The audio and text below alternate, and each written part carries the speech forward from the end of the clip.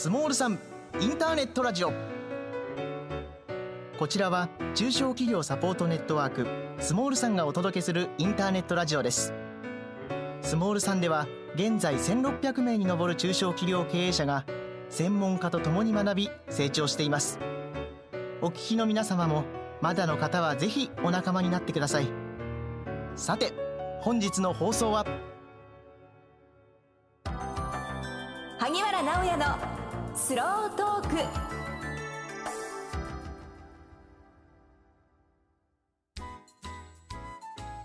皆さんこんにちは。今月もスモールさんインターネットラジオ萩原直也のスロートークの時間がやってまいりました。今から約30分スモールさんの M&A プロデューサー萩原直也さんとゲストの皆さんと一緒にいろんな話題についてスローに語っていきたいと思います。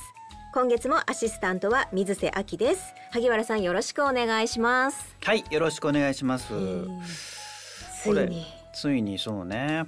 これでも今鳥なんであれですけど、12月6日公開になってるのこれね、みんな聞いてるのはね。はい、そうですね。これね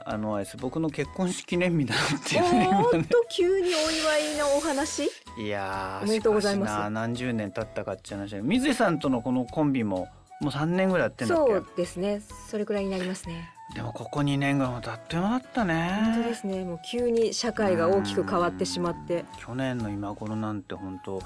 ワクチンもないしさ、どうなるんだろうって思ってたけど、ね、今世界的に見てもワクチン接種率とかトップでしょ。あ、そうなんですね。で今ちょっと鳥なんでね、12月目がどうなってるか知らんけど本当ですよね。今のところ落ち着いてるのね、落ち着いてればいいけどね。そうですよね。そういうねここ2年ぐらいでしたけど、今日はね実はタイトルで ESG とか SDGs ってちょっと出てますけど、僕もこの2年ぐらい本当はね2018年ぐらいから結構スウェーデン行くようになって、あと SDGs とかね、現地で目の当たりにしてそういう言葉に触れ始めたのからすると、もっと早くね、こういうこの環境だとか社会的な問題の解決とかっていうのみんなで取り組むって話になるかと思ったら、コロナが来たんで、相当そのニュースとかもだいぶなかったんですけど、ここのとこ相当去年のね菅さんの発表とかのカーボンニュートラルぐらいから相当動きが出てきたりしてるので、ちょっとね、世の中でこの単語だけが踊ってますが、実際どんな風になっちゃってんのかなみたいなことをね、何かこういう話してくれる人いないかなと思ったら、ちょうどねフリーになった人がいてですね街中でちょっとですね自由に歩かれてるのをね、ちょっとね私がですねちょっとね呼び止めてきていただいたということです。そんな呼び方をじゃあちょっとご紹介を。はい、本日のゲストは元みずほ銀行常務執行役員、元第一勧業信用組合理事長の新田信之さんです。はい、皆さんよろしくお願いします。現在はスタートアップ企業の支援会社01ブースターの顧問や、開智国際大学客員教授ほかさまざまな会社の顧問も兼任されていらっしゃいますね。そうなんですよね。むしろ忙しくなってるというね。大変だ。よろしくお願いいたします。いや銀行を辞めて今プーなんで熊野プーさん檻から出てうろうろいろんなとこに出没してますんで石投げないでくださいね。プーとプーがかかってます。そうなるほどね。そういやわかりますわそれでむしろなんかね、以前本当ありがとうございます。今日ね、お忙しいところ今まではだからお相撲さんとかこれ聞いてる人たちは第一勧業信用組合、略して監審がやってるそのインターネットラジオのねパーソナリティとして今年の9月かまで担当されてたんで、そういうことでもだいぶおなじみですけど、むしろ忙しくなってるんですか。好きなことばっかやってんだけどやりたいことがたくさんありすぎて、むしろねリミッターがなくなった暴走し始めてる暴走クマさんだってね、もうねあれだもん今日だって肩書きをね、どれにするって言っても山ほどあってね、もうちょっともう一ついろいろ今新しい金融を作るってことユーモってね、ユーモの最高顧問なんですけども、最高の項は幸せなんです。そうね、そうね、面白いでしょ。一番幸せな顧問なの。そうだからね、いつもニコニコとっても幸せそうなのそう今日も熊野自ら熊野プーさんと自己紹介されながらですが、で今回ちょっとね実はもともといろいろ日体理事長時代にもねいろいろ僕のスウェーデン人の方を紹介したりとかもあって、ありがとうございました、その説は。いえいえ。で SDGs とかそういうことにすごいね早い段階から取り組みをされていて、今も日本中で講演されてるんですよね。そうですね、いろんなテーマはあるんですけども、やっぱり SDGs、ESG 絡みの話をしてくれっていうお題もたまにいただくんで、素晴らしい、もうね何でも話が、いろんな話に展開できるというね。この間ねネパールの高校生宛てにね、SDGs の講義をね、マジっすか。なんと英語で40分喋りました。マジっすか。前なんかでもスイス行った時英語喋れないとか言ってませんでした？喋れないの。君わかんないんだけど40分喋れない。喋れない40分喋った。だって日本語で喋るつもりで言ったら、いきなりネパール人の高校生、日本語苦手な子いるから英語でお願いしますとかアドリブが効くという。すげえ。そういうちょっとね非常にこういう柔らかでラフに話してくださるんですが、方からご存知の方もいらっしゃると思います。非常に金融機関の歴史の中ではね相当なキャリアを積んでらっしゃって、そういう視点も踏まえた上でちょっと中小企業のね経営者なりもしくは、金融機関中にそれ含めてね日本の ESG とか SDGs についてね、実際どうなっちゃってるのよって話を今日はね、短い時間ですけどお話しいただきたいと思いますので、ぜひよろしくお願いします。よろしくお願いします。萩原直也のスロートーク。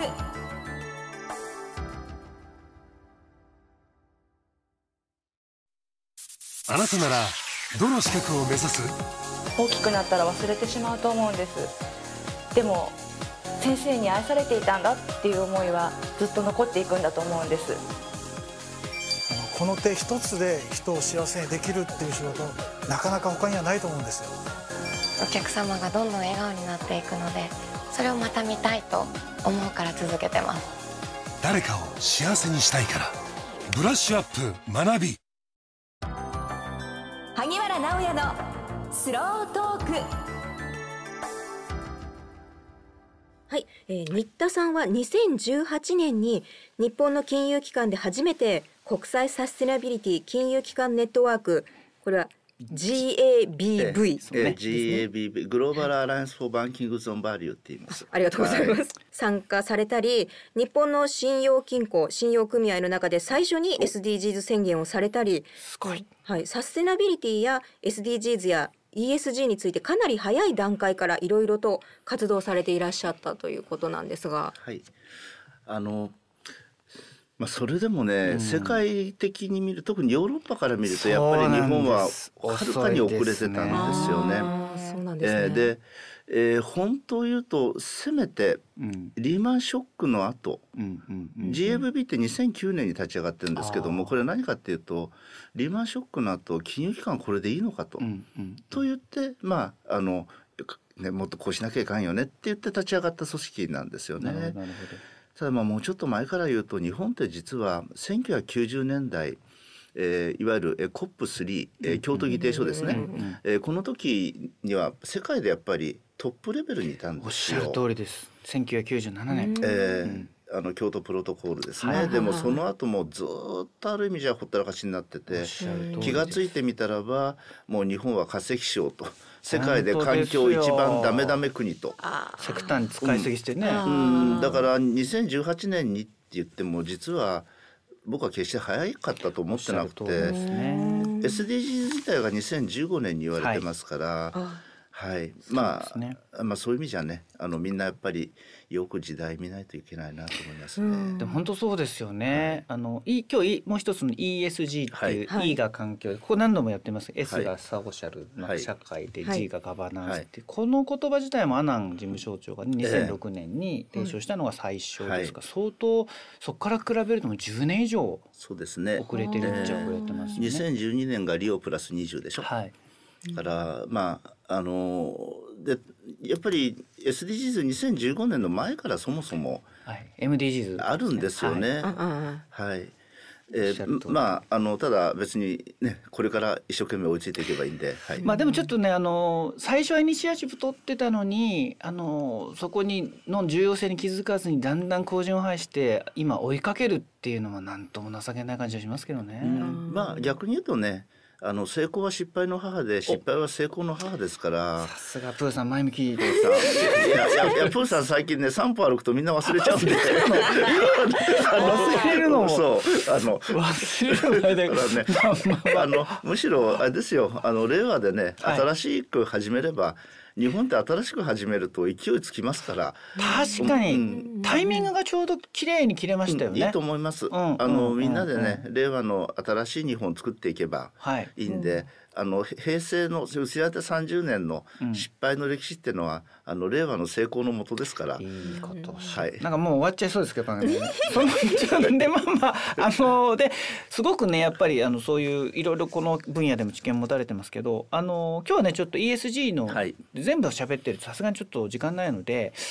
特に重要と思われている環境のいいと、それから後半でねソーシャルの、社会について話伺うと思いますが、ちょっとやっぱり僕なんかもすごくね割と懐疑的だった人間側だったのに、相当考え方の変わったのはやっぱりね、日本に海外から持ってきて、台風がね、まあ僕も停電したんだけど一昨年北海道に行ったでしょ。北海道に行ってじゃがいも取れなくなっちゃって、俺ポテトチップスが高くなったっていうか僕完全に直結してます。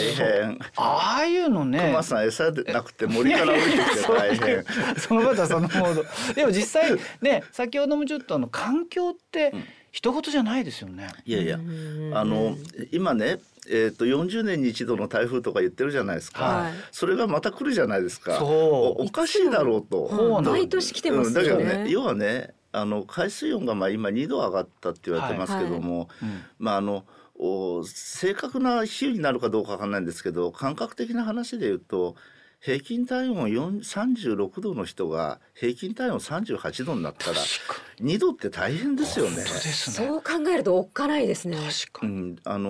僕はスキューバダイビングのインストラクターで海にずっと潜ってましたけども、2度の違いってとんでもない違いですよね。だ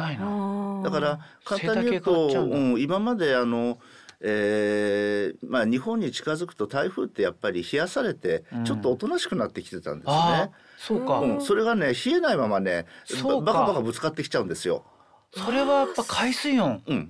なるほど。だから私が千葉で、あれ一昨年だっけ大停電を起こした時、ちょうど我が家千葉市中央区の真上を台風通って風速57メートル、屋根と雨戸全部持ってかれましたけども、マジですか。僕65年間千葉に住んでるけど初めてですねこんなの。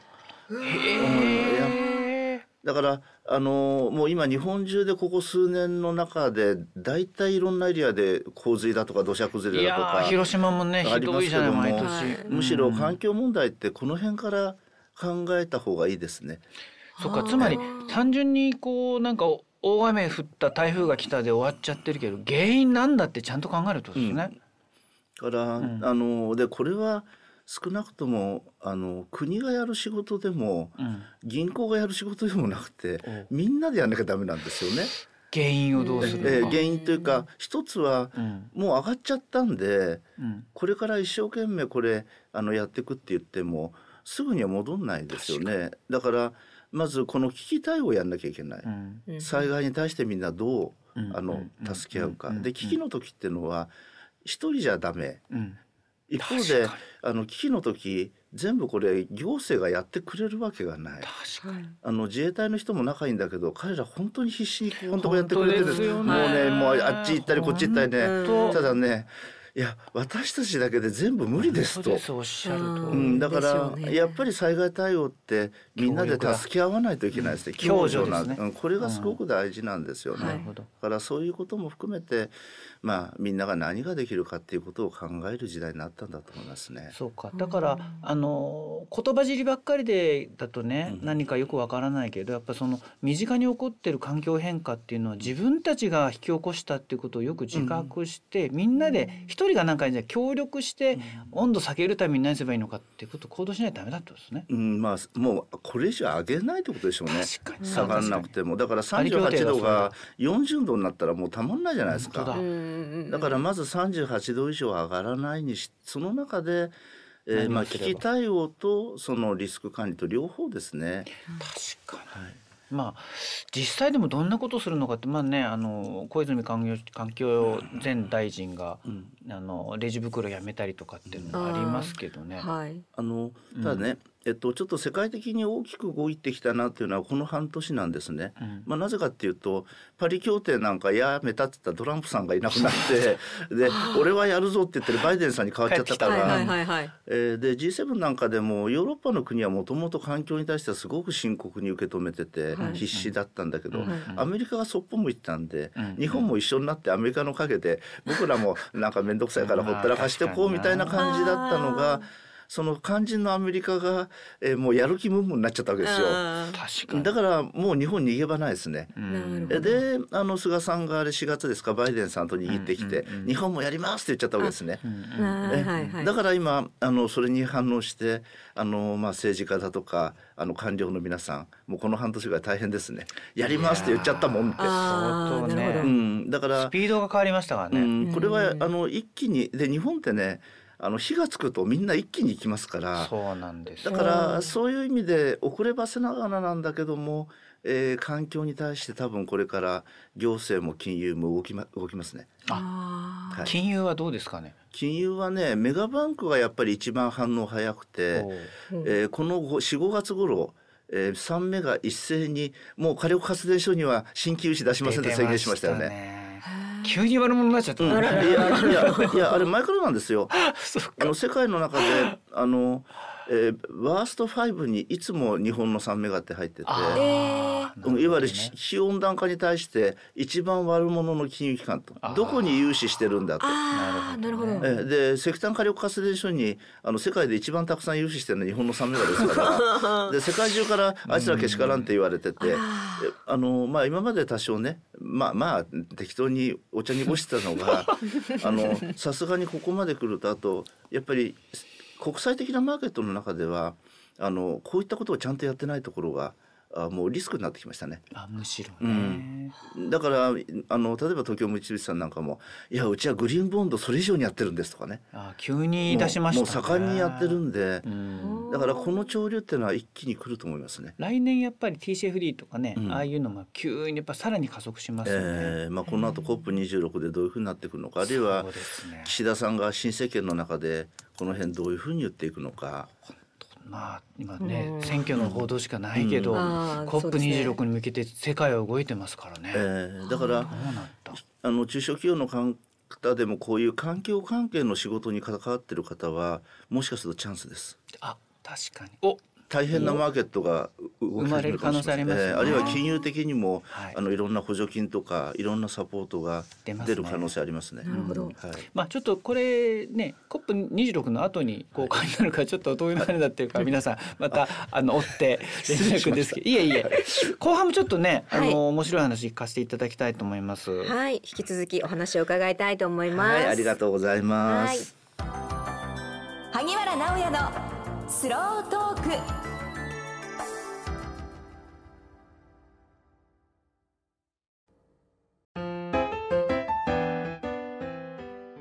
メロワークスは東京、埼玉、神奈川を中心に関東で50店舗のカラオケボックスを経営しています。全店ドリンクバーが無料でつき、地域最安値を実現。一人カラオケも大歓迎。子育て世代にも優しい特典があります。大手カラオケボックスにはない温かさで皆様のご来店をお待ちしています。お客様に廉価で楽しい時間と空間を。それがメロワークスのモットーです。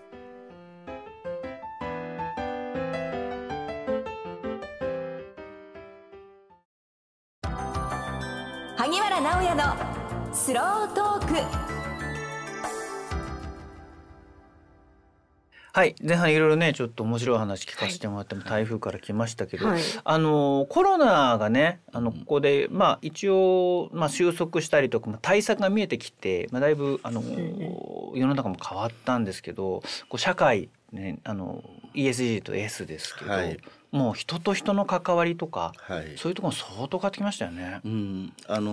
前半ではね、台風の話、いいエンバイロメント、SDGs でいうと SDGs も17僕頭悪くて覚えきれないんでいつも5つぐらいプーさん覚えられるんですね。5つずつ覚えてる。5つなんですね。5つってのは、SDGs も5つの P って言ってます。P ってのはピープル、これはソーシャルですね。プラネット、これエンバイロメントです。それからプロスペリティ、これは持続的繁栄です。それに16がピース、17がパートナーシップ。だから、SDGs も1から15っていうのは、3つの P、トリプルボトムラインって言ってますけれども、言ってみれば ESG とリンクしてると思っていただければ結構で、ちょっと後半はソーシャル、このピープルですね。ここのところそうですね。今さっきもちょっと今解説をすると、SDGs17 個あるけど、最初の5個がピープル。6、7まで。7までか、1から7まで。ピープル綺麗にさっきのね、ピープルとプラネットとそれからプレスペリティにそれぞれ当てがわれ、最後の2つがね、あと残りの2つっていう。そういうふうに実は組み立てられてる。そうなんですね。そういうふうに高校生にも授業で教えました。すごくわかりやすい。なるほど。そうか、バラバラになんか置いたんじゃなくて、置いてあるわけじゃないんですね。貧困をなくすから始まってる。あれは実は人間がピープルから。そうか、そうですよね。それでね、ソーシャルでもピープルでもいいんですけども、このコロナって考えさせられません？だって、例えば国際的な貧富の差、確かにね、コロナワクチン打てない国がいる、あるいは国内の中でもね、さっさと打った人といつまでたっても打てない人と、そういう意味で、あと言うと、ですね、社会っていうのはやっぱりみんなが助け合って共助相互扶助、お互いに助け合って成り立ってるのが、コロナって政治的には分断の政治だったんですよね。うちの県には来ないでくださいとかね。確かに、外人来ちゃ困りますとか、ある意味では連帯とか絆を壊しちゃった部分があって、そういう意味では私たちは、多分このアフターコロナなのかアフターウィズかもしれませんね。ウィズコロナの中でどういうやっぱりお互いの絆を深めていくのかと、これを多分考えなきゃいけなくて、で、実はこの、共助を助け合うこの絆が実は新しい価値を生み出す。でこのプーさんちょっと真面目に話してますね。どうしましょうかね。大丈夫です。新しい価値ってどうやって生み出すかっていうのは、これはずっと山口さんが昔から言ってますね。つなぐということです。山口先生ね。そう一人じゃできない。で、大事なことはウィズコロナアフターコロナ、いろんな社長さんたちが新田さん早く元に戻んないかねとおっしゃるんですけども、僕は逆に戻りまへんと、強烈に先に進みますよと。もう時間軸戻るんじゃなくて、コロナによって時間軸が5年ぐらいもう一気に先に進みますね。環境が激変します。だからこの環境に激変できたところにとってはむちゃくちゃチャンスです。確かに。ただもうダーウィンが言うあれじゃないけども、環境が変わった時っていうのは強いものが生き残るんでもないんです。大きなものが生き残るものでもないんです。人類の祖先の小動物のように環境に適応できたものが生き残る世の中今なっちゃったということなんですね。なるほど。その意味も含めて金融機関もこのコロナで傷んだ後、今、それこそ補助金で何とかしてるけども、じゃあすぐ、業務が立ち上がるのか、じゃあね、ゼロ金利とはいえ借りちゃった金返せるのか。確かに借りてるんですからね。だからそうこれをだから一緒になって新しい環境下でどういう事業をするかということをみんなが未来に向けて考えなきゃいけない。その辺が多分このなんていうのかな、ソーシャルでありプロスペリティ、持続可能な、社会であり経済、こんなところだと思いますけどね。結局だから進化を促されたというか、環境が変わっちゃだから元に戻んないかなって待ってちゃダメでね、変わったものに対応せよと、それをむしろ前向きに捉えないとダメですね。疾風に軽装を知るという言葉があるんですけども、軽装っていうのはしなやかな草、英語で言うと GAVB の6原則の中で一つレジリエンシーっていう言葉があります。いわゆるしなやかさというか、適応力というか、曲げられても戻る力、だからそういうしなやかな強さを持ってるとある意味じゃ本物かどうかですね。なるほど、本物かどうかねが問われてますね。本物というのは要するに本当にどんな時でも必要とされているビジネスだったり、その本当の価値、なるほどね。植物でいうとしっかりした根を張ってるかどうか。なるほど。だからいろんなお会社の社長さんにはぜひお客さんや社員との絆を今深めてくださいと。人と人との絆が中小企業の根っこになりますよ。確かにそうね、なるべくネットワークが広い方が根っこもしっかり張れるし、より広く、あるいはより深くですね、こういう時だからこそね、やっぱり辛い時って人は寄り添うようにできてるんで、本当ですね、それ自宅で引きこもりしてる会社か、本当に今社員とお客さんと助け合って寄り添えたかっていうのが多分、まだら模様みたいにこれから白黒出ちゃう。そういう意味じゃ怖いですね。偽物が淘汰される時代だと思います。確かにこれだからESG とかね、SDGs って言葉尻だけだと何かそこに書いてあることやらなきゃっていうことになりがちなんですけど、そういうことじゃなくてもう一回足元見直してね、社会っていうのはつながりなんだっていうことを理解した上でやるべきことを考えると、だからあなたの会社は、あるいはあなたの商店街は、あなたの街は持続可能ですか。そこにつながりますね。この問いかけだと思います。ESG も SDGs も。確かに。でこれは金融機関もみんな一緒なんです。本当ですね。一連卓種ですもんね。そう誰が先で誰がというんじゃなくて、一緒になってやらないと、という、ただ一緒にやるってもともと日本人得意だから。いや本当それだってね、もともとはだってもったいない運動だってね、そういうつながりから実は始まってたし、ちょっとこっちは悪いんだけど、西洋かぶれの人ってこれエア上まずいですかね。いや大丈夫でしょう。なんていうんだ、この10年、リーマンショックの後、ヨーロッパのいろんな研究とか論文が急速に東洋化してますよ。ものすごく東洋思想に近づいてますね。むしろ僕らはむしろ日本がもともと持ってたその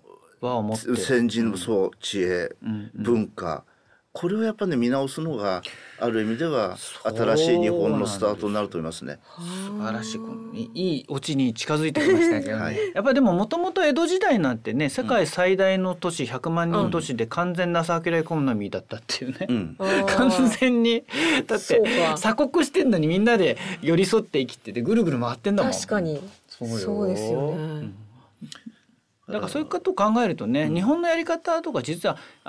横文字ばっかりやってないで足元見直してみて、割と希薄になっちゃったものをもう一回強くするっていうのは方法かもしれませんね。と思います。そこから先はスモール3ゼミで講演いたしますんで何なりといいオチになってでも本当に言葉尻だけじゃなくてね、足元見てもう一回つながり考えようっていうのはソーシャルの部分で大切だし、こういう話はもう一回ねいろいろちょっと今日面白かったんでね、また、機会があったら話聞きたいですけど、やっぱプーさん見るとこ違うという感じでですね面白かったなと。今日本当ありがとうございます。ありがとうございました。萩原直也のスロートーク。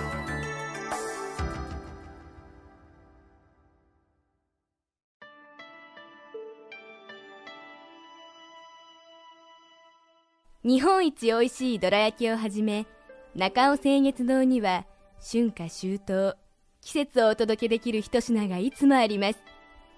味わい、彩り、時を受け継ぐ技、心をつなぐひとときのために伝え愛された菓子心。富山県高岡市の伝統の和菓子屋、中尾清月堂に来られんか。スモール3は1600名に上る中小企業経営者と10名の専門家たちが共に学ぶ知的サポートネットワークです。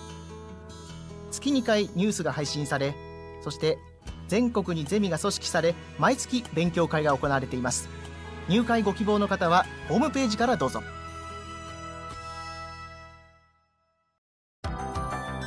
萩原直也のスロートーク。はい、というわけで、今日は日本の ESG や SDGs をちゃんと考えようという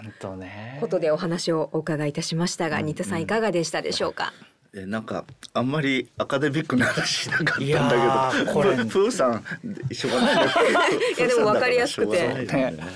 いや逆ですよねこれね。こういう根源的な問いを最初にしてから、ああいう流れを理解しないとどうしても言葉尻に走っちゃう。そうですよね。なんか、ね、根本が理解できてないっていうか。僕ね、今小学生になる孫が2人いるんです。ある意味じゃSDGs とか ESG 考えるってこの孫たちのことをおっしゃる通りです。本当それ。2100年に生きてるのは彼らだから。だから未来のことをどう思うか、やっぱり政治もあるいは僕らの年代もそれを一緒になって若い人たちと多分対話しないといけないんだろうなと。おっしゃる通りです。本当に。まあでも今までできてないってことはこれからやればどんどん良くなるっていうことなんで、これが前向きですよね。今までできてないからもうやらないんじゃなくて逆だ。そう逆。これからやるんだ。そう。しかも江戸時代できてたというね、我々。いやもともと日本人は和をもって尊しとなす民族ですから。そうですよね。もう農村社会でもうみんなで田植えしてみんなで稲刈りしてたんですから。本当。なんかね、大量生産大量消費という、産業革命以後のねヨーロッパのやり方で世界は発展したけども、もう一回原点に戻るっていう意味だと、アジアのやり方とか大事なんだなと。資本主義についていろいろ言われてますよね。私ら今僕ユーモって会社の最高顧問もやってて、これは共感資本社会って言ってるんだけども、共感、人と人との共感、これがやっぱりベースになってくる。金融機関で言ってるリレーションシップバンキング、これもリレーション、人と人との関係性が資本なんだっていう、だからこういうお金ではない数えられない目に見えないものが実はすごく価値があるんだと、これって東洋的だと思いません？本当ですね。一周回ってそこに戻るって感じ。なんか螺旋的な発展っていうイメージがしてきますね。DNA だ。で問いかけ、さっきの中で自分たちって何だったの、ホワイっていう、How to ではなくてホワイっていう問いかけって、結構座禅とかと思いません？確かに。自覚、自分との対話というようなね、そういう時代だと思いますけどね。いやこれ今年最後の放送で相当ね、来年に向けて令和4年ですから来年ね。もう4年目だよ。そうか。ただ新しいきっかけが実はもう災い転じてじゃないけどね、もたらされたと考えるならばすごく再スタートを切るにもいいチャンスだし、前向きに捉えてね、でさっき前半にあったようにこれをチャンスと捉えて中小企業なんか戦えるかもしれない、特に若い経営者ね、大チャンスですね。いいお話じゃないですか。そんなわけでですね、本当今日はありがとうございました。ありがとうございました。ありがとうございました。さて次回は2022年1月3日の放送です。ついに2022年になってしまいます。怖いよ。ぜひ聞いてくださいね。それではまた来年。